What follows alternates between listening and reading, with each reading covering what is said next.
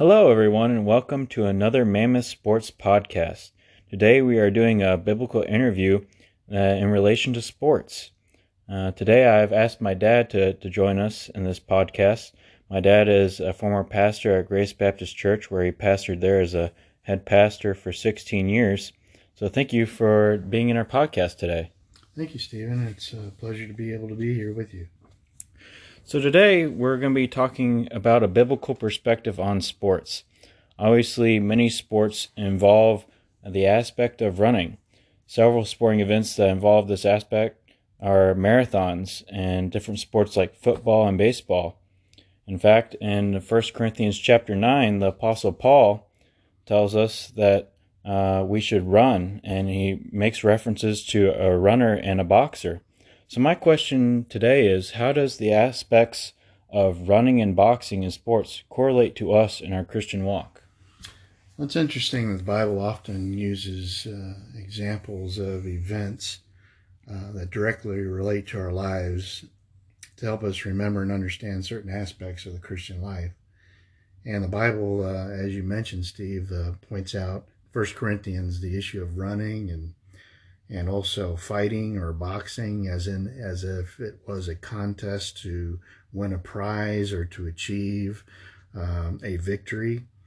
And also in other passages of Scripture in Hebrews, the Bible talks about running a race of endurance and so on and so forth. So those terms are used to help us remember and be able to really relate to just the daily things of life in regards to the Christian life. And so as the Scripture relates to these events that was spoken of back in that day and age, and we often have the same events today. And for instance, in Hebrews 12, the running the race with patience, the Scripture talks about a race that has to do with a race of faith.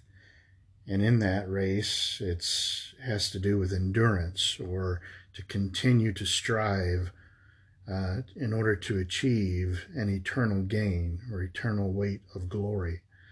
For the athlete in today's age, they are training oftentimes long hours. They're practicing over and over again with a lot of physical pain in some cases, bodily discipline. They have to discipline themselves, and they train themselves to be able to get into those contests with the goal of achieving a victory, goal of achieving a championship, a trophy, so on and so forth, a physical crown of some sort, as the Bible points out. And so they often train over and over again, often with months of struggle, months of disciplining their body, disciplining their mind to try to achieve a goal. And so in the Christian life, the parallel there would be, as the Scripture points out, that we, as a man or a woman tries to achieve a physical crown or a physical victory in a particular competition, whether it's running or whether it's fighting in a competition, we are to achieve the eternal weight of glory in the Christian life. And the Bible talks about walking and running and enduring in those races of faith. In Hebrews, it's a race of faith. In 1 Corinthians, as you mentioned, Steve, it's talking about running to achieve a eternal crown.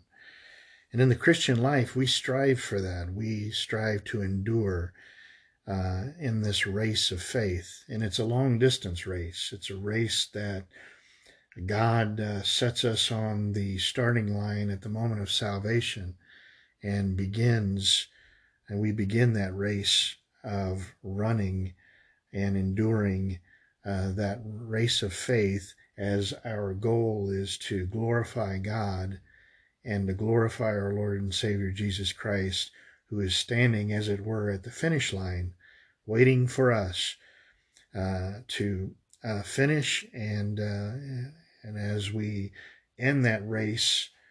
Whenever that race ends, we will be with Christ, who's standing there at the finish line. And so during our Christian life, we are to do many of the same things that the athlete would do, to endure, to train our minds, and to train our bodies, and to train our spirits as we focus on the Lord Jesus Christ and ask Him for the strength and the help and the grace to be able to take one more step and to take one more leap in faith as we learn to trust Him one step at a time, trusting in His Word, walking and running, and oftentimes falling, and oftentimes we struggle, and oftentimes we get up with some pain, and we get up with some trials